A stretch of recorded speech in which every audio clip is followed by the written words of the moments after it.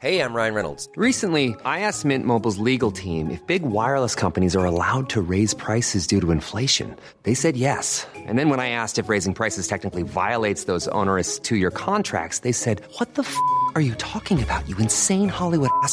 So to recap, we're cutting the price of Mint Unlimited from $30 a month to just $15 a month. Give it a try at mintmobile.com/switch. $45 up front for 3 months plus taxes and fees. Promo rate for new customers for limited time. Unlimited more than 40 gigabytes per month. Slows full terms at mintmobile.com.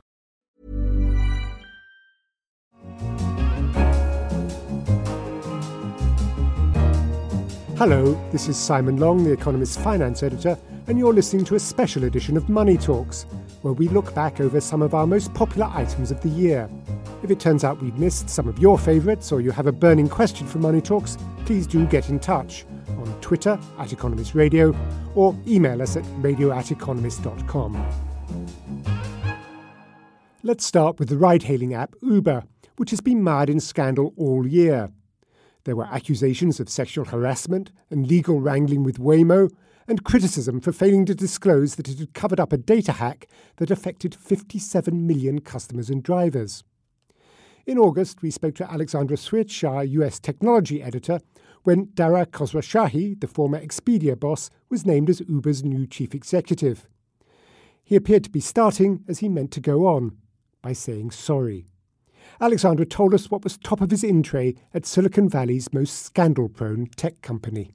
There are three things that he has to do. The first is to fix Uber's culture, and I think that sounds more easily said than done. Culture is built from the top, but it's also built from the foundation of a company, and Uber was growing so quickly that no one put in the work to really describe what Uber stood for, except for rapid growth. So that's the first order of the day, kind of boosting the morale of employees and assuring them that he has values and that he is going to create a strong moral culture at a firm that's lacked one. The other two issues are legal. So the first is that earlier this year, Uber was sued by Google's self-driving car unit, Waymo, and over the theft of intellectual property. Uber had bought a startup that was founded by a former Waymo employee, and they alleged that employee stole trade secrets. Every day that this goes on in court, Uber comes out looking worse. So I would suspect that they will want to settle this rather than seeing it go to trial. And there's an overhang of uncertainty about the self-driving car technology they're able to use as a result of this legal dispute. So I think they'd be wise to settle it. But that's something that the new boss will have to decide. And then the third is probably as immediate as the culture fix, which is there's an internal legal dispute where one of Uber's largest investors, Benchmark Capital, which is a very prominent venture capital firm in Silicon Valley and used to be one of Uber's biggest boosters, has sued Travis Kalanick, the founder, saying that he defrauded them in not disclosing material information about Uber's setbacks when he had asked to add 3 board seats. And Kalanick, is of course pushing back. I think that the new boss is going to have to come forward and ask both of them to kind of step down, because having this internal fighting is a huge distraction, both for the board, but the employees. I would add that the news of Khosrowshahi's appointment was actually a little bit mixed for one reason, which is that it leaked. Uber had not deliberately announced his appointment. In fact, when the news came out, they were still negotiating his pay package, and there was uncertainty about whether he was definitely going to accept. So that leak is believed to have come from the board, and that annoyed Uber's employees because it showed the continued dysfunction at the company. Benchmark Capital and Travis Kalanick have since resolved their disagreements. Uber itself is struggling with widening losses as it tries to sell a chunk of shares to a consortium of investors led by SoftBank, the Japanese company. And its courtroom battles rumble on. In September, Mr. Khosrowshahi was apologising again, this time to Londoners, after Uber was threatened with the loss of its licence to operate in the city. Charles Reed explains. The regulator came up with 4 reasons for this. The first few are to do with safety checks. The Metropolitan Police Authority in London said that Uber hasn't been reporting serious crimes to it as it should have. The second and third reasons were to do with security checks. It didn't like the way that Uber had been conducting criminal records checks, and it didn't like the way that Uber had been processing medical checks. And then fourthly, it didn't like the reports that Uber was using Grable software, which essentially is a software system which prevents regulators from seeing exactly what Uber is doing on the ground by displaying a fake map on its app when regulators try to use it or follow what it's trying to do. But this is quite a big deal for Uber, right? London is a big, important market for it. So this is quite a headache for the new chief executive on top of all the other ones he inherited, which is why he was brought in. It's not simply a big problem. It's probably his number one biggest problem at the moment. This is partly because London is a big, big market for Uber. Britain has the third largest taxi trade in the world. London is a flagship market for Uber, which the founder of Uber, Travis Kalanick, prioritised early on in the app's development. The problem is also that other transit authorities, other regulators, look to Transport for London as a model for how they should behave. It has consultants and that it rents out who goes around the world lecturing transit authorities about why they should never build a circle line or how to operate traffic lights in the most efficient manner. So Uber's problem is not that it's facing just the regulators in London. The risk is that it embodies other regulators around the world to start saying that Uber has to follow the rules. Uber's appealed against the decision by Transport for London to remove its operating licence. And Sadiq Khan, the Mayor of London, has said the appeal process could go on for a number of years. So I'm sure we'll be returning to Uber next year.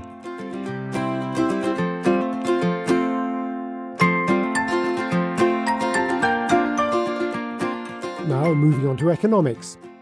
In September, we looked at a new approach to teaching the subject. It's part of a project called Core Econ and is freely available online. We asked Samir Keynes, our economics correspondent, how it marks a departure from the old ways.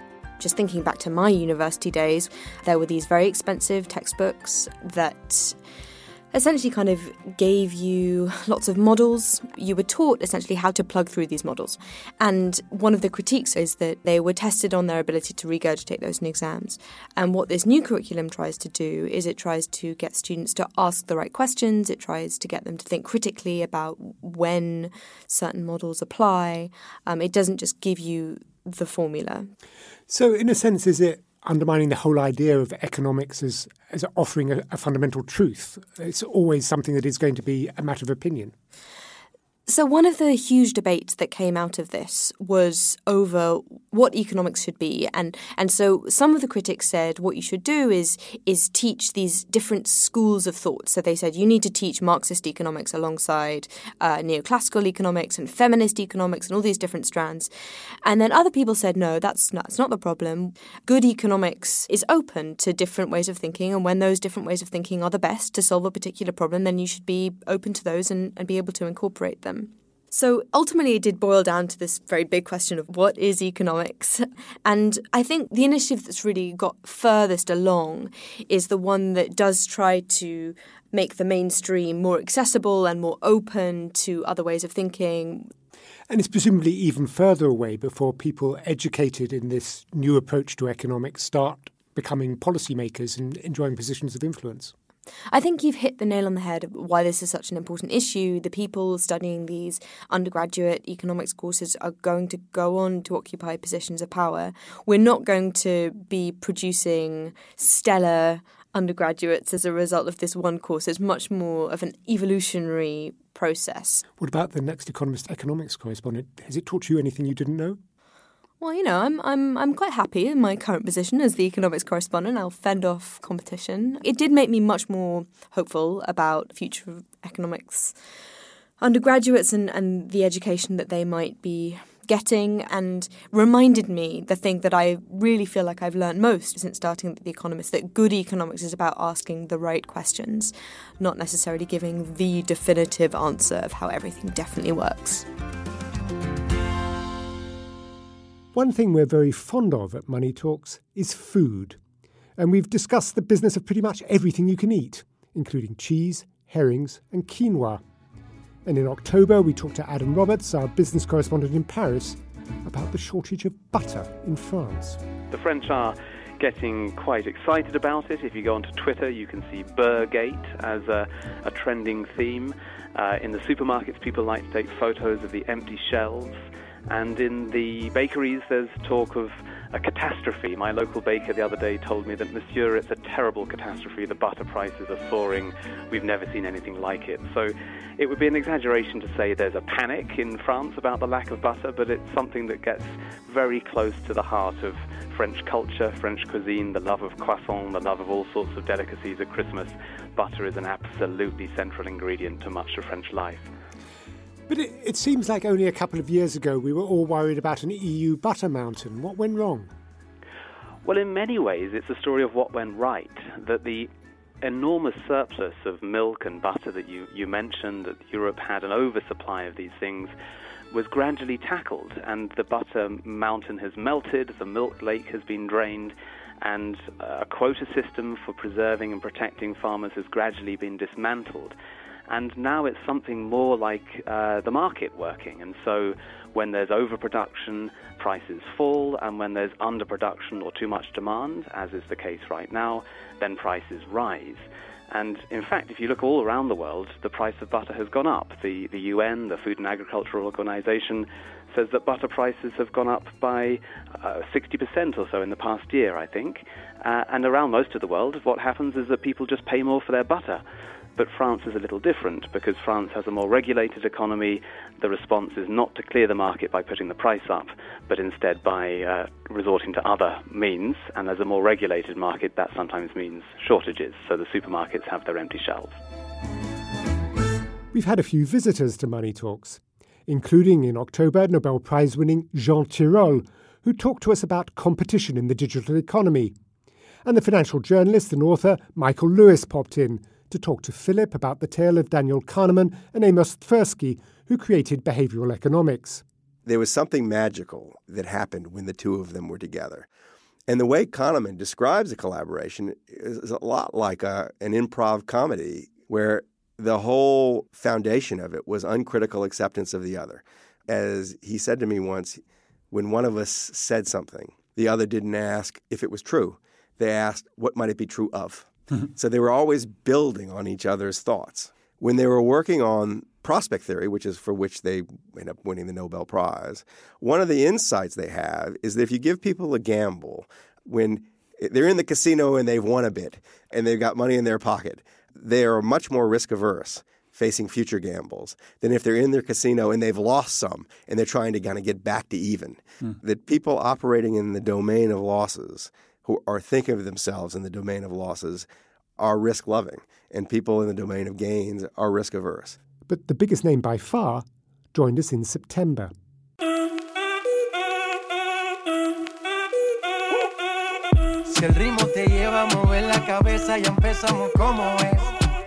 J Balvin, the Colombian reggaeton star.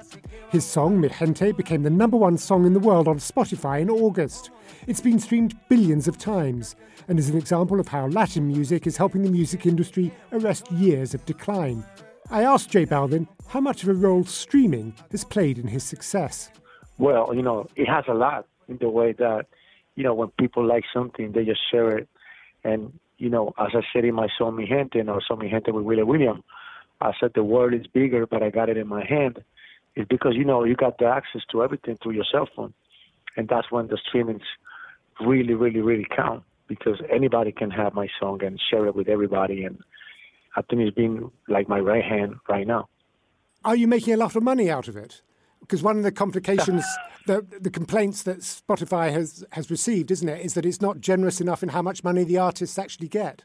Well, I'm the type of artist that don't like to talk about money. But, I think, through the process, labels, Spotify, they got to start working for us, because at the end of the day, it's the music that we're doing that make those platforms work. Sorry to ask an artist about money, but we are The Economist. I'm sorry about that. No, I know. I hope we're going to have a next interview telling about the remix. Well, I hope The Economist Money Talks podcast will be the place where the remix gets its first airing. Believe me that I'm telling you, I think you're the first people that I said about the remix. And trust me, you got to check those numbers. Francia, Colombia, Houston, Freeze! J Balvin, Willie William, Beyonce, Freeze! Well, that remix turned out to be with Beyonce, so no doubt she'll be joining us on Money Talks next year. But for now, that's all for this special episode. Wishing you a happy new year from all at Money Talks. I'm Simon Long. Thanks for joining us. In London, this is The Economist.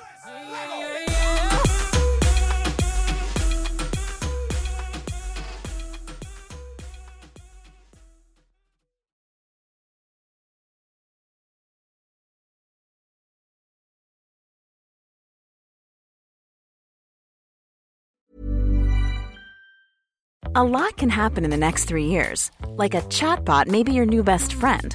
But what won't change? Needing health insurance. United Healthcare Tri-Term Medical Plans are available for these changing times. Underwritten by Golden Rule Insurance Company, they offer budget-friendly, flexible coverage for people who are in between jobs or missed open enrollment. The plans last nearly 3 years in some states, with access to a nationwide network of doctors and hospitals. So for whatever tomorrow brings, United Healthcare Tri-Term Medical Plans may be for you. Learn more at uh1.com.